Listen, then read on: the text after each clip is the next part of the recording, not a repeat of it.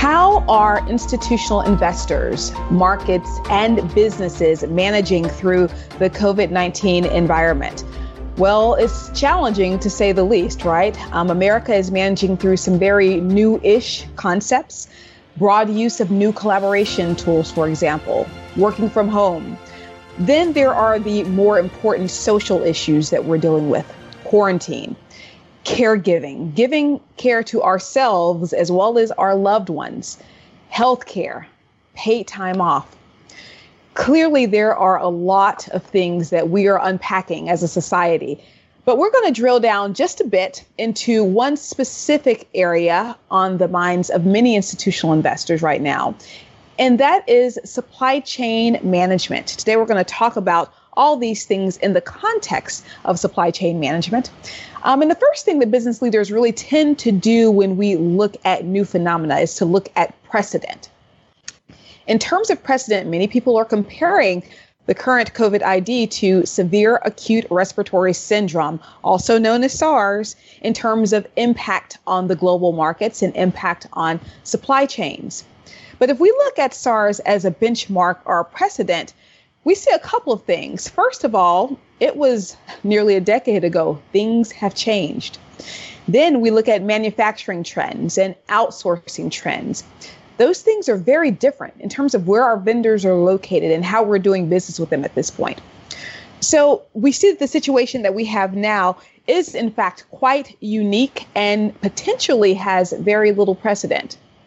Now, as we talk about the supply chain in context of precedent, what's going on now, what we can expect in the future, we have here with us Kevin Jackson, CEO of GC Global Link. Kevin, thank you so much for joining us, and so glad to see you and to see that you're healthy and well. No, thank you very much, Kisa. I really appreciate your invitation to talk about this. Great. First of all, Kevin, wanted to get your thoughts on what are the top 3 supply chain issues that businesses are seeing right now with everything that's going on? Well, I tell you, one of the biggest issues is just communications. Many organizations are used to physical communications using paper, and they use, WebExes and, digital forms, but it's sort of a adjunct to the physical communication. As we have so abruptly been transitioned to the social distancing world, everyone is now shifting 100% to remote, and some of the systems weren't designed to support business processes 100%. The other thing is, with the supply chain being stressed, there's a critical need to identify new suppliers and new sources of some of the most basic needs. Toilet paper and hand sanitizer sort of comes to mind for some reason. And most of those processes, again, are manual. The companies really don't have automated or digital means of looking for new suppliers and vetting the information about those new suppliers, onboarding these suppliers to their procurement systems. The digital capabilities are there, but until now, companies haven't seen the need to invest because, hey, I could always have a meeting. And finally, the actual transactions. I mean, all of us buy online as a normal course of business.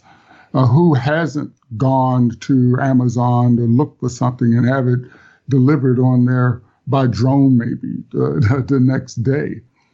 This is a common thing for the everyday consumer. But believe it or not, this is not common for business-to-business transactions. They're still done in the old-fashioned way. For business-to-consumer, the seller has all the power. They say, these are the products I'm giving, this is the price, and I take credit cards. But in business-to-business, that's not the case. It's the buyer that has all the power. So these B2C websites actually don't work well when a buyer is purchasing or negotiating from a supplier. You need to be able to do things like purchase orders, negotiate contracts, do digital signatures. And many of these things, or none of these things, are available in a B2C marketplace or online commerce. So there's a lack across the industry on doing these e-commerce for B2B transactions. So when we talk about e-commerce and the purchase orders and the digital signatures and that sort of thing, these are all terms and concepts that many of us have been using pretty frequently, and we know quite well. How do you see that changing from the way that we're using those digital tools right now, say in March 2020, versus the way we'll be using the digital tools in, let's just say, December 2020? Do you think the tools will change? Do you think they'll become more complex? Or do you think that we as operators of the tools, as business owners, that we will need to begin to roll out different sorts of tools to really get business done in a more efficient way? To be honest, I think the tools are there. They can be used, and they can be used quite effectively and efficiently.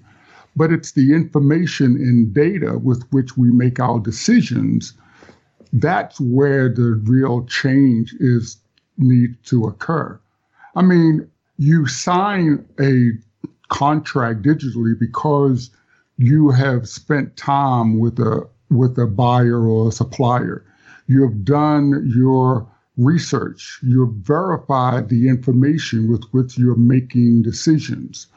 But the need now is, as we move forward, is to be able to do that verification in a digital manner. That's what's missing. You need to be able to verify that maybe a company is owned by diverse owner, has diverse ownership.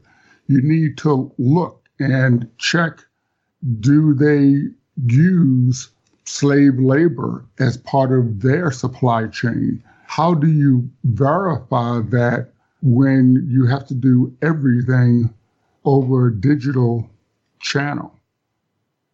So you need to get third-party verifiers. And this is really important when it comes to environmental and social governance.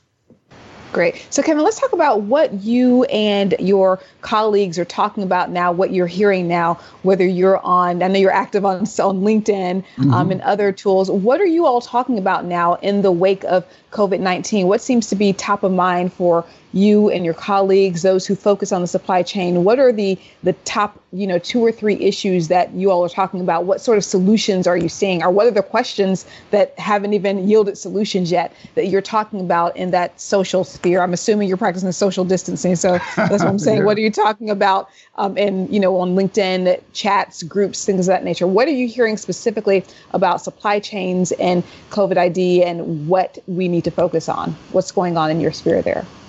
First of all, how to identify new suppliers.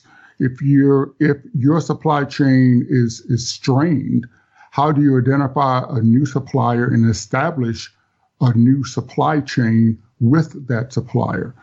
How do you monitor the quality of a product starting from scratch? How do you verify information that you may see online about the supplier and about the product? How do you verify the financials of a new supplier? How do you onboard a new supplier to your procurement processes, be them SAP or any other procurement and procurement system? Do you feel that onboarding now in the wake of COVID-19, in the wake of what's going on, how is onboarding different than it was 2 weeks ago? If I was scheduled to onboard a new vendor next week and now we're remote, so what's going to be different in terms of how we onboard next week versus how we onboarded a month ago? What are the differences there? Well, right now mostly manual, and it takes a long time. It's very slow and very inefficient. It can take between 30 to 90 days just to do the paperwork to onboard a new supplier. And these suppliers actually provide the same data to every new buyer, but every buyer has their own particular process or their own form that needs to be filled out. Also, bank accounting information and certification information, it's ripe for fraud when you're doing this in a manual way. And the regulatory requirements are changing very rapidly. Just today, there in the United States, there was there's been the waiving of governmental rules and regulations around HIPAA in order to provide telehealth. So how would you now extend supply chains from hospitals to people that are sitting at home? How do you verify those products? And there's a huge technology gap.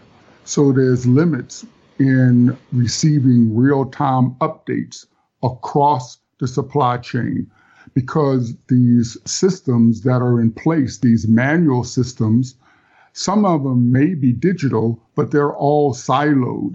And there's no way to get information or verified information from one system to another.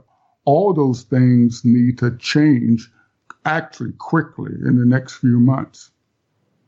So I love that example with telehealth because I hadn't heard of that. And also, I'm just curious if we could just use that as a use case with telehealth, and that's something that's new.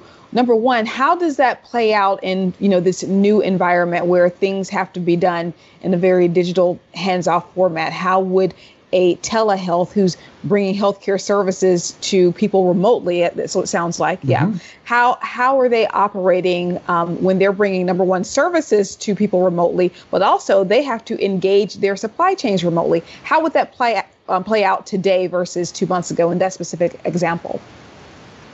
So let's say a doctor 2 months ago had a new patient. They would have to have that patient physically come in. They would have to use their existing tools to do a checkup. If there was medicine that needed to be given to the patient, the doctor would just go to their medicine cabinet in his office or at the hospital and hand it to the patient. Today, if you're going to be using telehealth, the patient is now going to be on some type of remote video. You may need to have a different type of medical device. So you're looking at a medical Internet of Things that you may need to have delivered to the patient.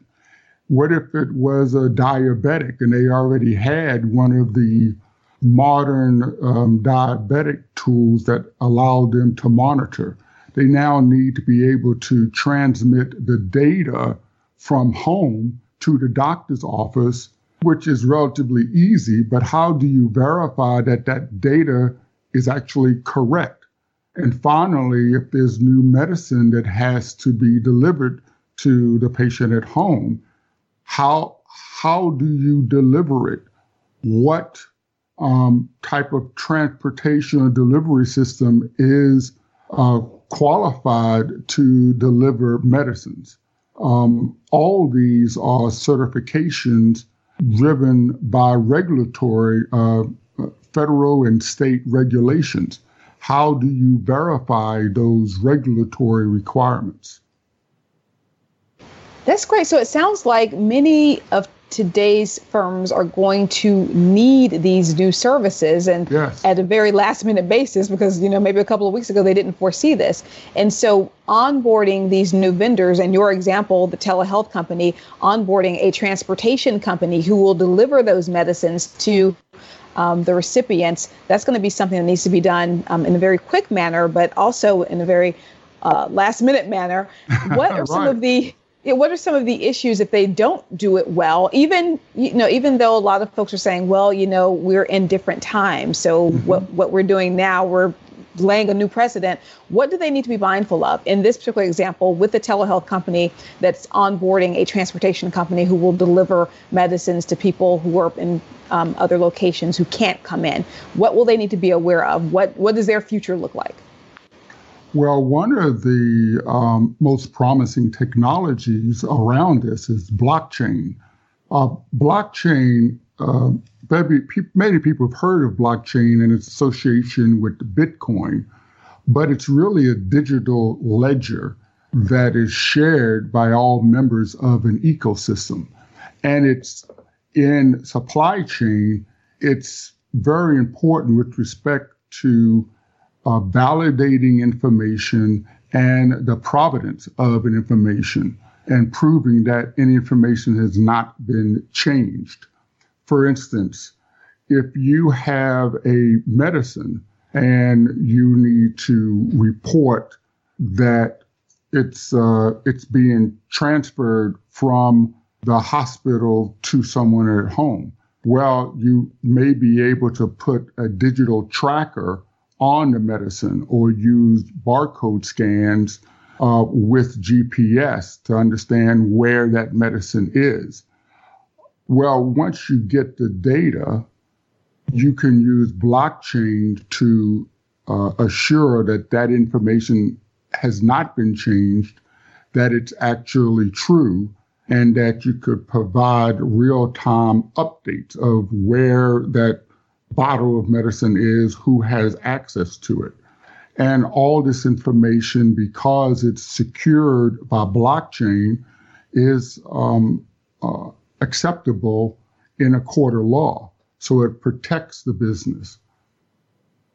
Blockchain can also be used for contractual agreements and for leveraging information across our wireless networks, Wi-Fi, and the upcoming 5G networks. All these things actually improve the velocity of information and your ability to verify the validity of information and to ensure that it can't be changed. What that does is provide the ability to do audits and enforce penalties, and it actually increases compliance. So that's amazing. So learning so much about blockchain and the ability of blockchain to help us protect our businesses and our assets, and really also what's coming down the pipeline in terms of new ways to do businesses that will help us to really think creatively and to bring to bear new ways of onboarding, faster, more expedient ways of onboarding. Yes. That's great. Kevin, would love to hear, what's your big idea? What do you think we can expect to see in the future around supply chain management, around vendor onboarding, especially during times of crisis that we haven't seen in the past? What do you think will surprise the marketplace around supply chain in the future? What's the big idea there? Well, actually, I'm actually we have an online marketplace that is blockchain enabled, and we've partnered with an ecosystem called Trust Your Supplier. And it's built on top of an IBM blockchain. It's actually in use today for monitoring food through with Walmart. And it does supplier qualification, validations, onboarding, and lifecycle information management. And through our online marketplace we call Source Connect, we actually give suppliers an ability to present their products electronically, not just a list of contacts. And it also gives buyers an efficient way to get vetted information of their suppliers, the ability to electronically onboard these suppliers to their back-end systems. This actually accelerates the pace of commerce, and it uses blockchain for token-based authentication and to support the communications that are verifiable and, once again, immutable, can't be changed. I think these types of systems are really going to expand globally and support rapid adoption of advanced technologies. Great. Well, Kevin, thank you so much for that tremendous information around supply chains, the future, what we can expect post-crisis. Thank you for joining us. Thank you very much. And I want to just send a message out to our audience, please send positivity out today, whether it's remote positivity or in-person positivity. Really, the best way to take care of our businesses right now is to really take care of ourselves. Also, send us your comments and thoughts on how we can serve you better and what type of content do you want to hear more about.